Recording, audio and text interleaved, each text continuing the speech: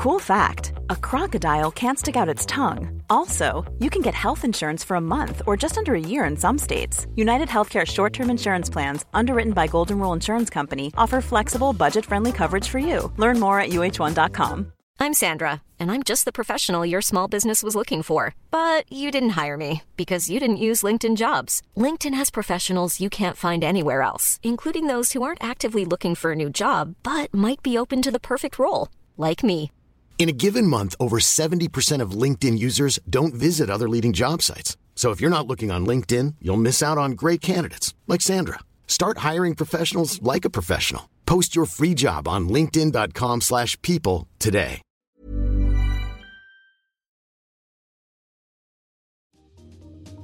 Welcome to Face to Face. This is a show about change and what's next. It's a show that asks questions and peels back the layers of our average everyday experience and goes beyond scratching the surface. We interview people doing incredible things who are making a difference around the globe. Join me as we listen in and get one step closer to understanding that big ideas shared create collaboration. Collaboration can inspire community, and communities create social change. I'm David Peck, and this is Face to Face.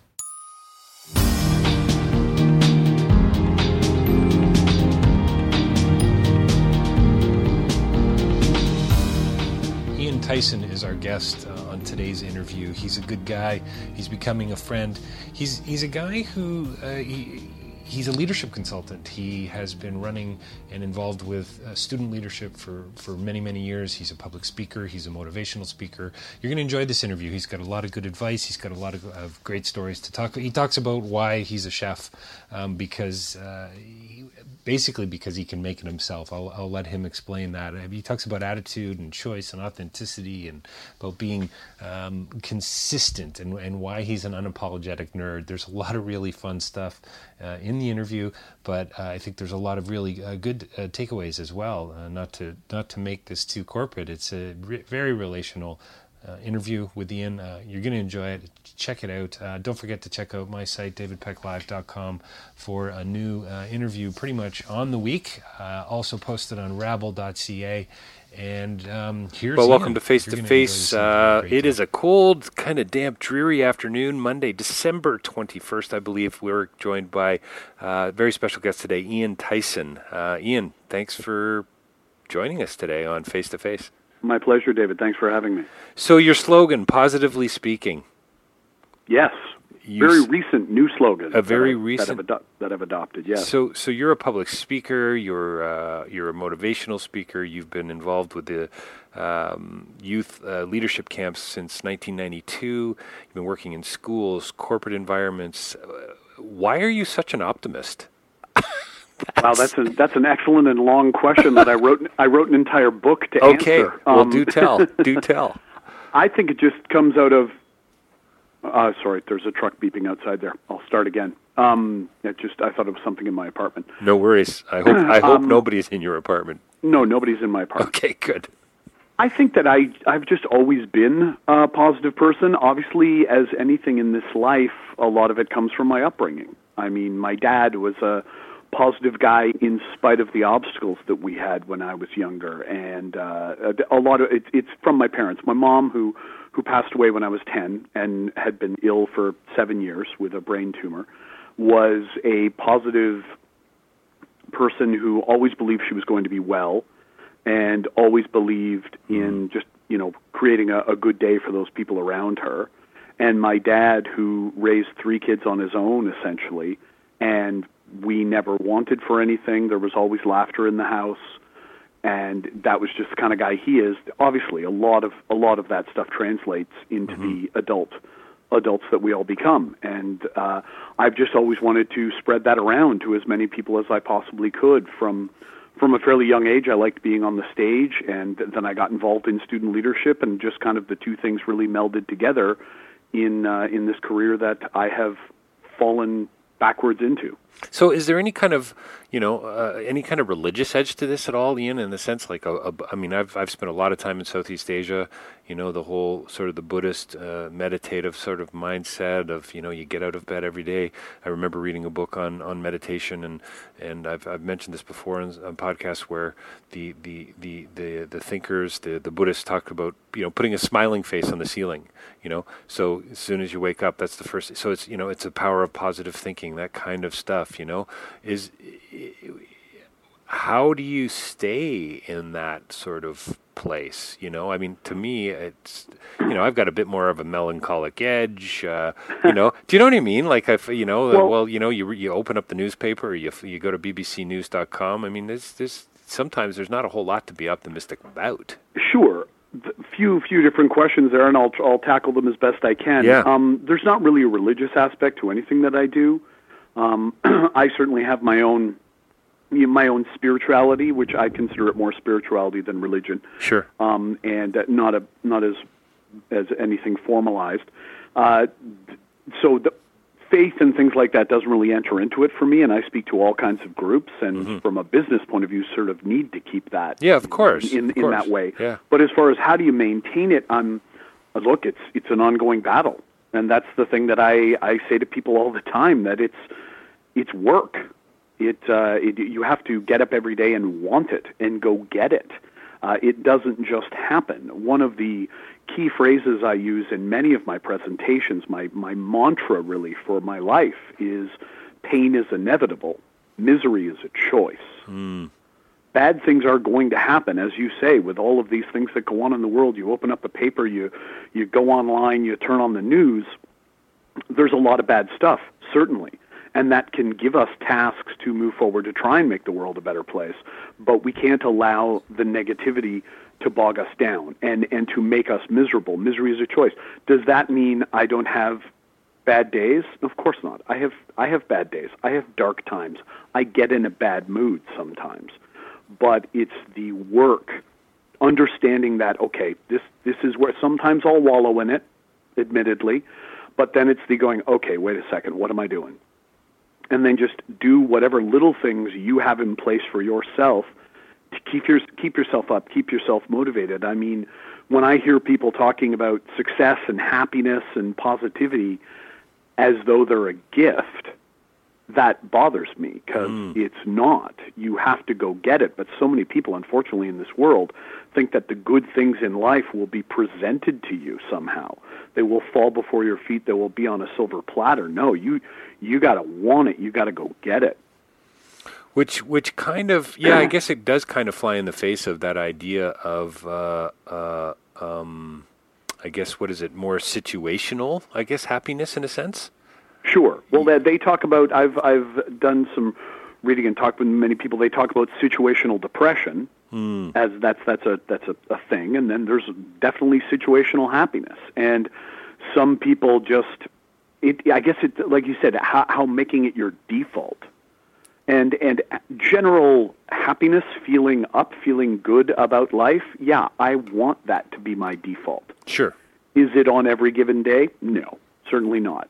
But I do as many things as I can to get myself into that place, because I know I feel better, and I know that I can then positively affect the people around me just simply by being happy. So you really do then believe that we are I hate to say this because it sounds so conditional. I was going to say we are what we do, and I don't really mean it in a superhero-like sense, because that's very much what a superhero would say, right? That's what Batman says in the film. That's what Spider-Man says. With comes great responsibility. I mean, it's all about their actions. I don't want to turn optimism or positivity into something that's conditional necessarily, but really it is about, what I love about it, I suppose, Ian, is that you're saying it's about being empowered. It's about making the right choices. It's all about choice. Right. People talk about the life they want. Well, do whatever you can to create it. Create the proper scenario in which to have that success and have that happiness. I've found a lot of peace, especially in my adult life. I've always had trouble meditating. That's always something I've strived for, but I have a very busy mind, and I have trouble quieting it. But one of the times when I feel closest to what I hear described as meditation is when I cook.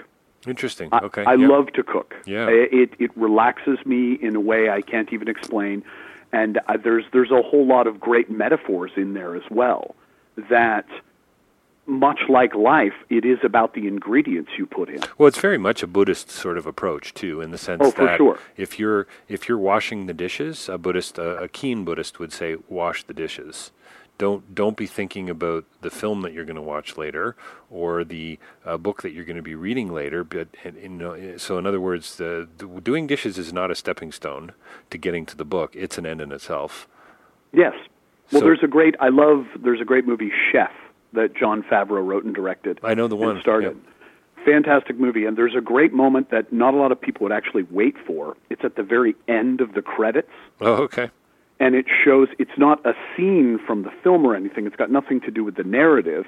It's him being trained by basically his chef coach. Oh, okay. Cool. Favreau being trained, and there's a scene where he makes a grilled cheese sandwich for his son. Oh, you know what? That is such a great scene in that film. Oh, and it's the Yeah. most decadent, amazing-looking grilled cheese in the world. It really It makes is. you hungry watching Yeah. it. That whole movie makes me hungry. Yeah, But yeah. there's this fantastic. It's just a small little moment. So there's this an Asian gentleman who's his chef coach, basically his stunt chef, and they're on the flat top, and he's showing him, and John's asking questions. So, okay, where's the hot spot? And he's showing him, and the guy keeps, okay, and so you peek under, and you do it, and you peek in under, and he says this one thing, which is magnificent and speaks to what you were just saying. He said, and there's nothing in the world but this. And there's nothing in the world but this. But this. Yeah. And he's looking at this sandwich as it's cooking, and it looks so beautiful. And he just says, and there's nothing in the world but this. Right. And that is so true to it. And that's one of the things that I like. But that's one of the things that helps me to find calm, in that Right. it removes everything else. But I see so many great, and one of the reasons I'm writing a presentation with food and cooking being the metaphor for life is that it's about the ingredients you put in. I mean, I could choose. I live right beside a 24-hour grocery store. I could go over and buy frozen food and pre-made things and something that somebody else did and make it easy for me. Or I could go and buy the fresh ingredients and make it myself. Right. And it's the same as the happiness and the Yeah. success that we want in our lives. Do we want it handed to us by somebody else, pre-made in the way they wanted to do it, or do we want to create our own thing? And positivity is the same way. It's about the ingredients you put in. I can feel happy on any given day, even if I've been low, by doing little things that I know will contribute to my positivity. Yeah. And contribute to my happiness. And that certainly gets, I mean, all of this gets my attention, Ian. I love this stuff, but this whole idea of the little things, and I mean cooking is the sum of its parts. The little spice, the little sugar, a little too much salt can ruin it, not enough doesn't quite get it. It's all about it coming together and kind of coalescing, and it seems to me, I mean, talk about a metaphor for life.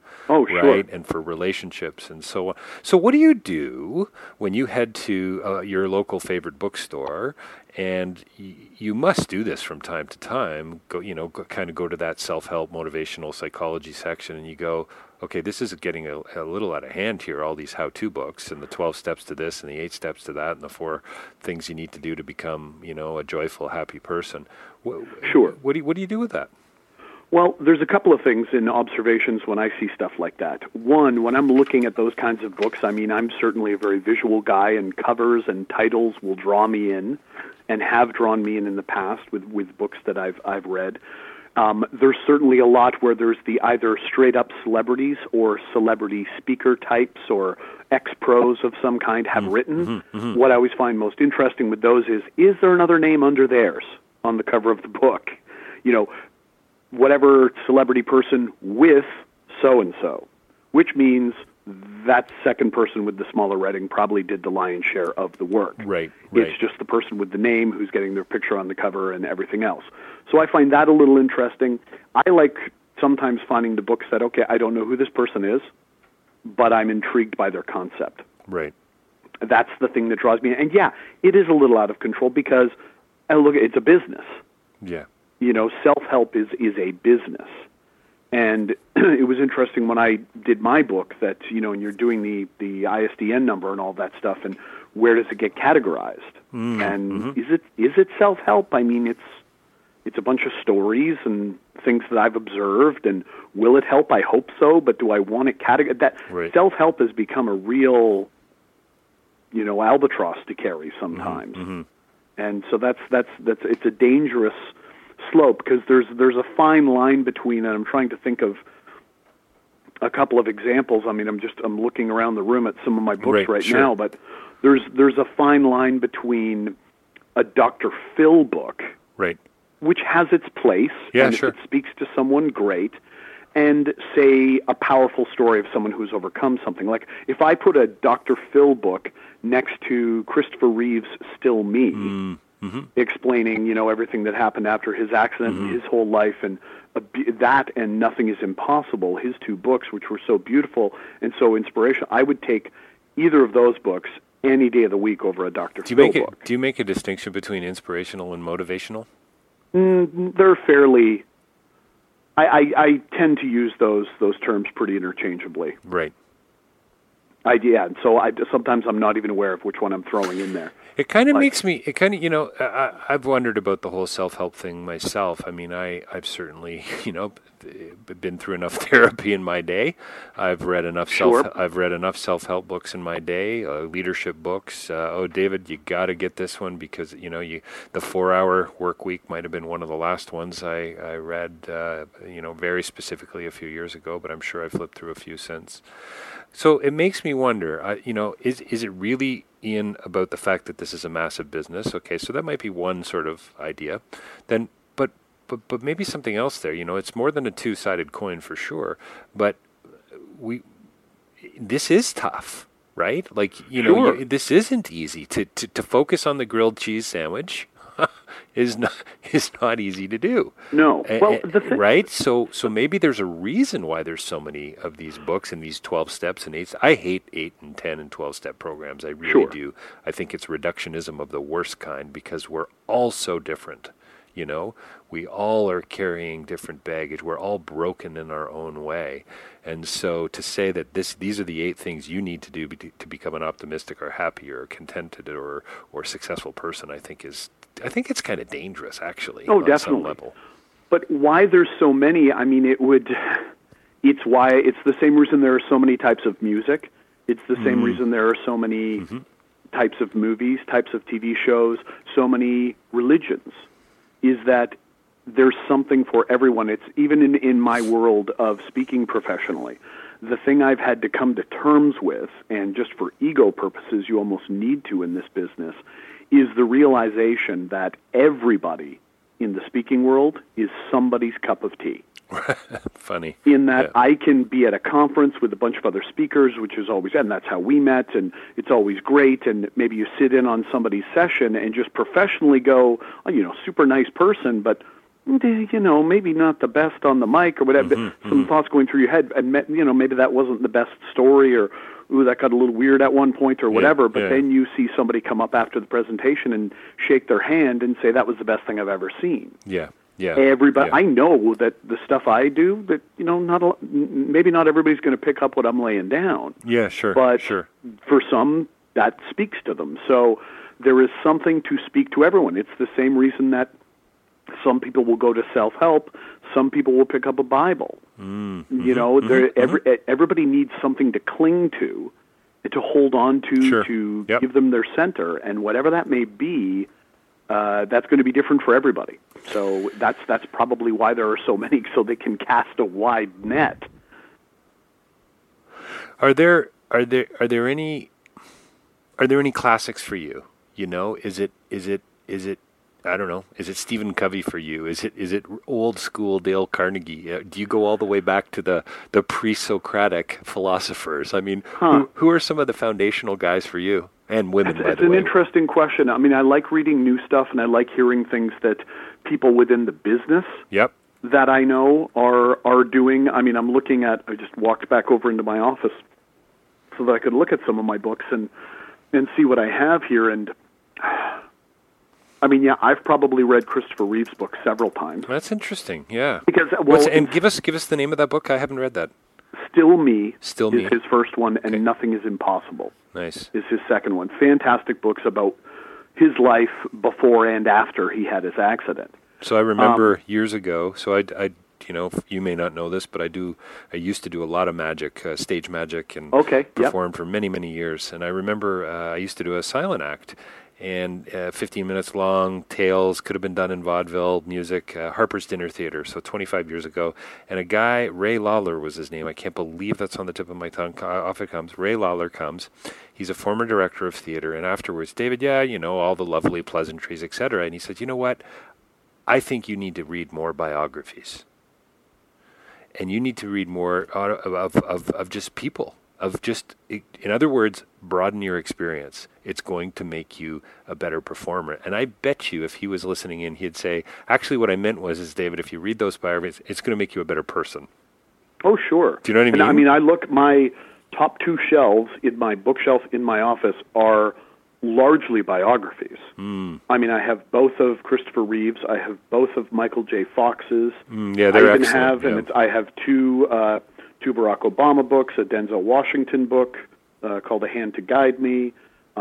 I even have Lance Armstrong's It's Not About the Bike, which at the time when I read it was like, wow, what a great story. Sure, And yep. yes, all that stuff's happened after the fact, but at the end of the day, the battle with cancer that he had is Still- still well- what an amazing story. Well, and do you know what's interesting, too? It's still a great story, period. Oh, for period. sure. No matter what happens, it's still a great story. There are still lessons to be learned, right? Well, and I love, too, I've got a couple up here that I read again, and these have nothing to do with anybody overcoming any, illness or injury like with Christopher Reeve or with Michael J. Fox or anything like that, but there was, they did as a series of books and as documentaries, Ewan McGregor, the actor, and his best friend Charlie Borman rode motorcycles around the world. They went from England to New York on motorcycles. I know this. I remember they went Yeah. through Mongolia, and the reason I know that is because I was in Mongolia at the time, and they did a huge documentary on this as well, right? Yeah, it was called The Long Way Round. The Long Way Round. Thank you. Yeah, And then they right. also did The Long Way Down, which was okay. northern Scotland to the southern tip of Africa. Okay. Yep. And both of them, it's just two guys who are best mates riding their motorcycles, but there was obstacles in their way, and there was the observing of the poverty and the different way people live. And I read them voraciously. I enjoyed those stories because it was very visual in the way they described it, and I was there, and it was very experiential and was fantastic. And so yeah, there's stuff like that I read. But yeah, looking on here, I've got the Book of Awesome. I've got 7 Habits of Highly Effective People. All these other leadership ones and things that have been passed along. I've got books from friends of mine in the business. I have a couple of Robin Sharma books. I have Make It So, Leadership Lessons from Star Trek: The Next Generation. I mean, I've got them all up here, but I like getting information. I'm a story guy. So, at the risk of let's not go the reductionistic route, but what are some of those common denominators for great leaders? I mean, you've been working with youth leaders since 1992 with the conference. I'd love to hear more about that as well. You speak to a lot of young people, up and coming leaders that are starting to, actually not up and coming leaders, but leaders in their environment. Sure. And maybe world leaders one day, right? I mean, One would hope. Yeah, one would hope. So what are there any kind of common denominators, things that sort of stand out to you? Attitude's huge. Yeah. And that's why it's one of the things that I talk about the most is the attitude that we bring and the choice to at least strive for positivity. Mm-hmm. That one's big. And a big thing for me always has been professionally for myself as a speaker and other speakers that I know, and then also in observing leaders of all kinds, from student right up to business, is authenticity. In that, are you the same person, just in speaking terms for a moment, are you the same person on stage as you are off stage? Yeah, sure. Because yeah. I see people go up and give a fantastic presentation. Sure. They put the mic down and then they duck out of the room and don't want to talk to anybody, or I see them be jerks to people. Right. And Right. that stuff happens. Yeah, but yeah, also for if it's a kid running a student council program, when they're up on mic and they're being all rah, rah, rah, and they're great and positive and excited, but then as soon as they get off stage, they're bad-mouthing kids from another group or saying things about behind somebody's back. Same thing could be applied in business. Somebody who's leading a group, but then at the same time is kind of undercutting or saying things behind somebody's back. Authenticity in that regard is huge. That to me is a big sign of true leadership, of being consistent with the core you. Would you throw? I love the word consistency as well because it's so. I mean, again, we're back to basically freedom and choice and responsibility, which is a running theme throughout pretty much every podcast that I do. I mean, it's essentially modern from a philosophical perspective. It's modern existentialism in a nutshell, right? It's sure. You don't talk to me about existentialism. I was an English major. Still makes my head hurt when somebody brings up existentialism. Oh, is that right? Yeah. It's fourth-year critical theory, and I don't want to talk about it. But no. That's right. There's no way to be optimistic about existential philosophy. Is that what you're trying to say? Oh, it's heavy. That is a heavy coat to wear. That's right. Well, actually, it is. I mean, there's no question, and I think that's part of the reason why I sometimes tend towards the melancholic and so on. But at the same time, I also think there's something really empowering about some of that stuff. I make jokes. That's the other thing that I do. So yeah. There's the what's interesting is there's a great book out there called I'm going to pull it up here in a second. A Guide to the Good Life. Okay. And the subtitle is The Ancient Art of Stoic Joy. And it's essentially like we're talking 3,200-year-old thinking. Wow. And you go through it and they're quoting some of these early Stoic philosophers and you're like, holy smokes, isn't this just Dale Carnegie? Or you know what I mean? Yeah. Like it's just, so there's almost like there's this nothing new under the sun kind of. It's just been repackaged or it's been repurposed. Well, you read any of the books by the Dalai Lama. I mean, The Art of Happiness and all of these things. And it's all ancient wisdom. Ancient wisdom, yeah. Which I love too. I mean, I have a copy of the Tao Te Ching. I've read the Tao of Pooh and the Tale of Piglet, right, and those are also really interesting in the way that they take something that's a little more modern in pop culture and break it down. What kind of movies do you like? Oh, that's a loaded question. I'm a huge movie guy. Oh, are you? Okay, yeah. Well, if you're driven by story. Yes, I am driven by story. I have probably 250 movies in my personal and collection. Is it a wide range, or are you more the, hey, I want to feel good at the end of a film kind of guy? It's a wide range. I mean, certainly I'm unapologetically a nerd. Okay. And I have a huge section of just science fiction and fantasy and superheroics and things like that. And there are a lot of go-tos in there that I would throw on that will just make me feel good. There are also movies that I will watch that I know I'm going to cry. Right. It's inevitable that I'm going to cry. And sometimes even ones within that realm, within that side. I mean, I'm just coming up on, I have an annual tradition, and I usually do it on my own, of watching the entire original Lord of the Rings trilogy. Right. Extended editions, because the books were released at Christmas time, and Jackson released the movies at Christmas time. Right. So the first year that there wasn't a Lord of the Rings movie at Christmas, I got really bummed out, so I watched all of them. And it's just kind of but I know at the end of Return of the King, when everything's all done and they're coronating Aragorn as the king, and he comes over and the four hobbits go to bow to him, and he says, "My friends, you bow to no one." You bow to no one. And everybody, I'm going to be blubbering. I love that. And, no, it's a great scene. But I also have many dramas. I mean, I've got things like Good Will Hunting and the Dead Poets Society, and go back to classics like Rocky and all of these. Yeah, I love story. What I love is, I saw Creed recently, and I mean, it's just. I've been wanting to see that one. Yeah, it's worth seeing, and in a way, it's just Rocky 2 that's been, again, redone, repurposed. But Sylvester Stallone's wonderful, but I love the lessons that can be taken. I mean, these are parables, Oh, definitely. Adam Egoyan and others have said, that the movie houses are the cathedrals of our time. I mean, what are the morals? What are the values? What are the, as you say, attitude is huge. What are the attitudes that are being taught through the movies and through the stories that we ingest, that we read, that we watch. And it's interesting because I was just talking with this about a friend after seeing the new Star Wars, which is fantastic. By the way, I was there Friday night. I was there Thursday.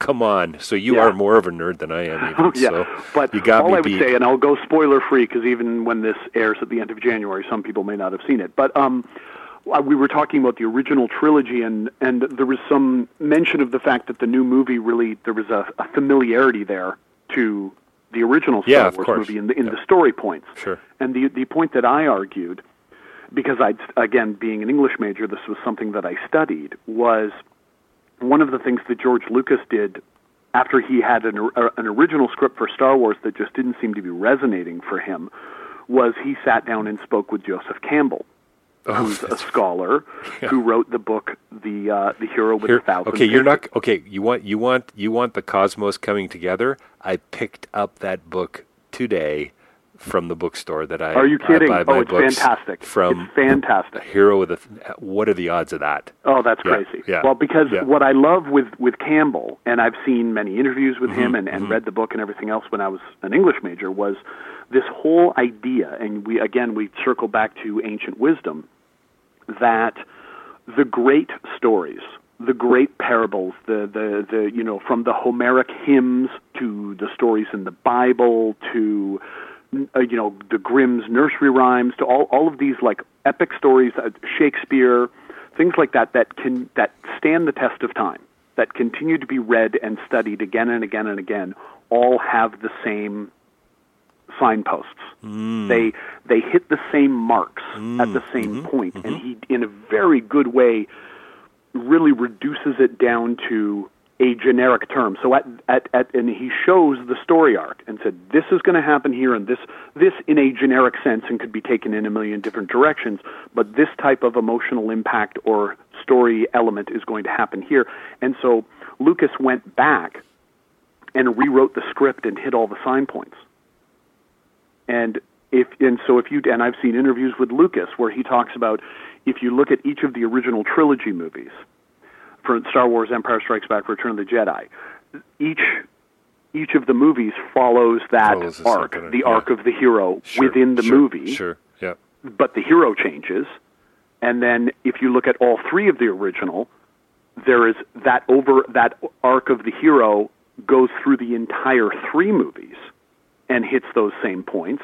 And then if you even add in the prequel trilogy, which a lot of people have bad things to say about, and I understand why, but that same arc is applied to each of those three movies, and then the arc is applied to, and then you can take the entire arc over the whole 6 movies as the story of Anakin Skywalker.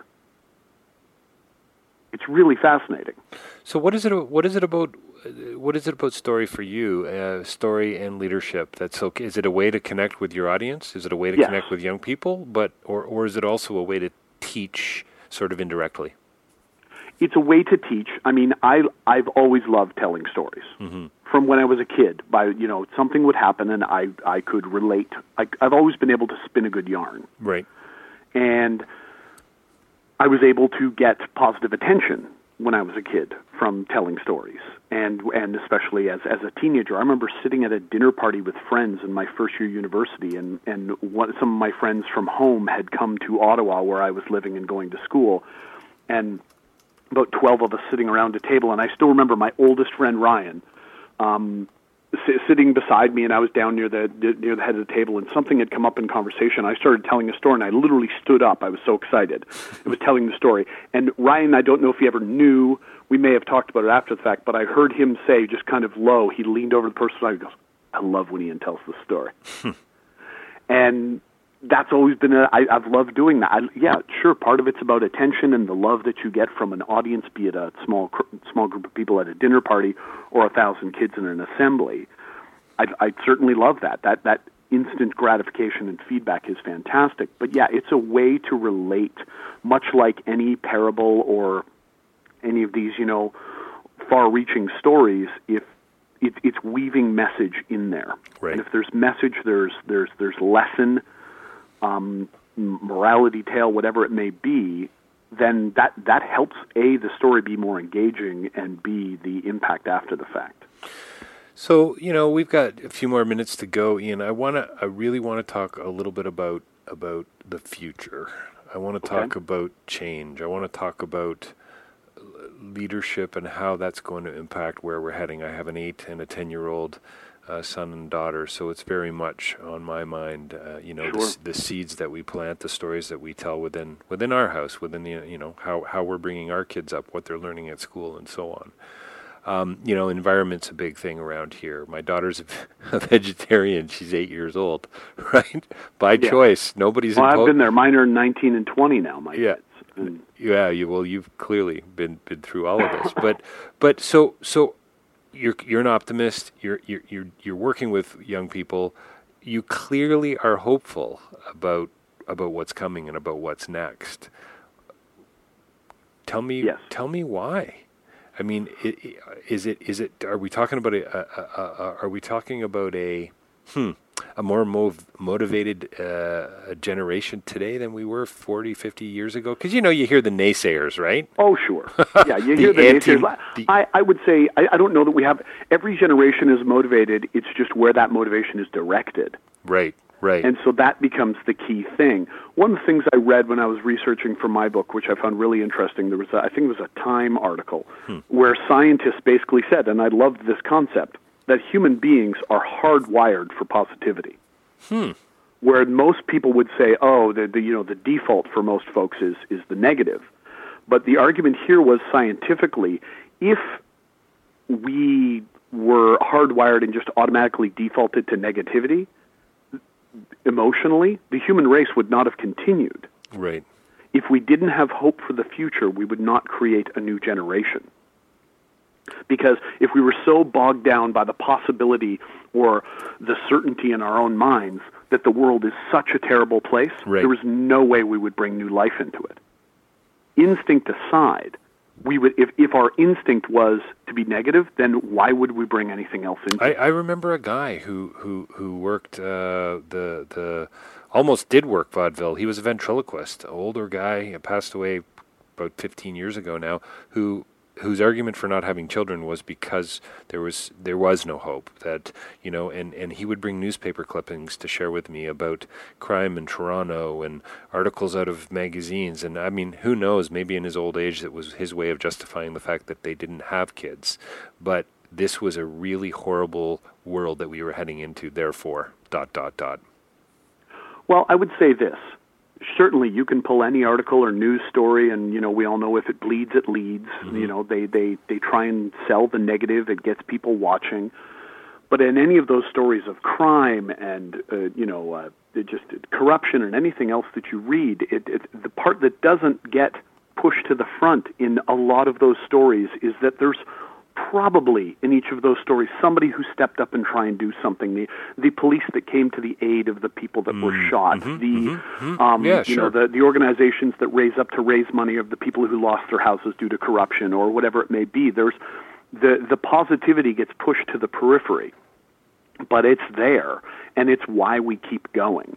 And we've talked a lot today about narrative, and that's one of the things I try and bring across to kids as well, is if you don't, and to the adults I speak to, whoever it may be, that we create our own narrative. Right.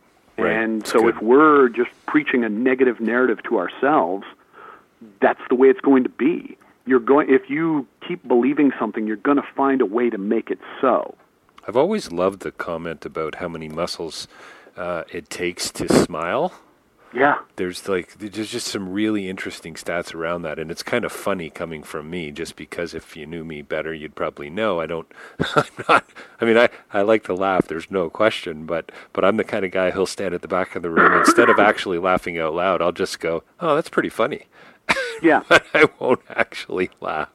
It's funny because as someone who loves and studies comedy, and I talked with a couple of comedian friends of mine about this recently, and we talked about if you're live and seeing a comedian live, we'll be the loudest people laughing. Right. But if I'm watching something funny at home, stand-up special or anything like that, I'm not laughing. Right. Because I'm studying. Right. I'm observing, ooh, see the way they turn that phrase? That's right. Sure. That's good. Yeah. Yeah, not like I'm going to take that. It's just how did you craft that story? Yeah. How did you deliver that line, or that didn't go well, but you recovered? Yeah. That's interesting to me. Sure. Well, it's from a theatrical it's all about perspective. narrative and just the story that we tell ourselves and the story that we tell others. So you aren't too concerned about the future then, going into high schools, being in front of thousands of young people over the last 25 years. You're not too worried about where we're heading. You are hopeful still. I see wonderful kids out there every day. I see kids that are hopeful, that are positive, that want to change the world. I don't know what that world's going to look like. Mm-hmm. It's certainly a very different world from when I started speaking 26 years ago.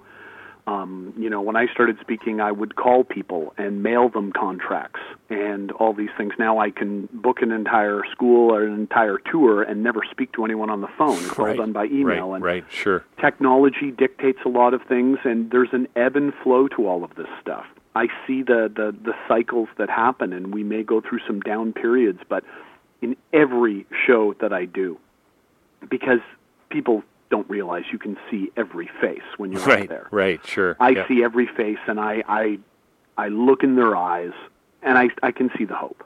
And what it's going to look like, I don't know. Yeah. But I don't think it's as doom and gloom as the narrative we are being fed would tell you. Yeah, somebody just the other day even was going on, I don't know if it was a dinner party that I was at or what it was, but essentially the message was, these, and I don't even know if we've moved beyond the millennial generation or not, but the line was, these millennials, don't you know?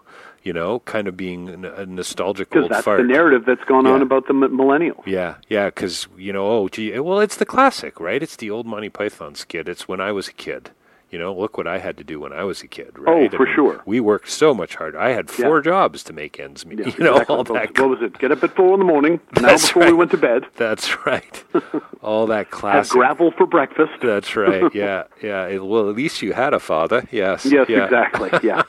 It's just, it's actually, it seems like, what's that line from that old song? Boy, now I'm going to date both of us. Okay. Every generation blames the one before. Yes. Right? Yes. Mike and the Mechanics. There you go. Exactly. Yeah. What's that one called? Living Years. The Living Years. Great there song. You go. We are both old farts, Ian. Yes, we really are. But you got to love the 80s. You do have to love the 80s. How can you not love the 80s? And that's not just a statement. That's a rule. You have to love the 80s. You should get that put on a T-shirt. I bet you'd make a few bucks off that. It's quite possible. Yeah. Ian, thanks a lot for joining us today. I really appreciate it. David, my pleasure. Yeah. So check him out, folks. It's Ian Tyson. Ian Tyson, TYSON.ca. He's a public speaker. He's a leadership guy, and you want to check him out online. So, yeah, Ian, thanks again for joining us today. My pleasure. Thank you, David.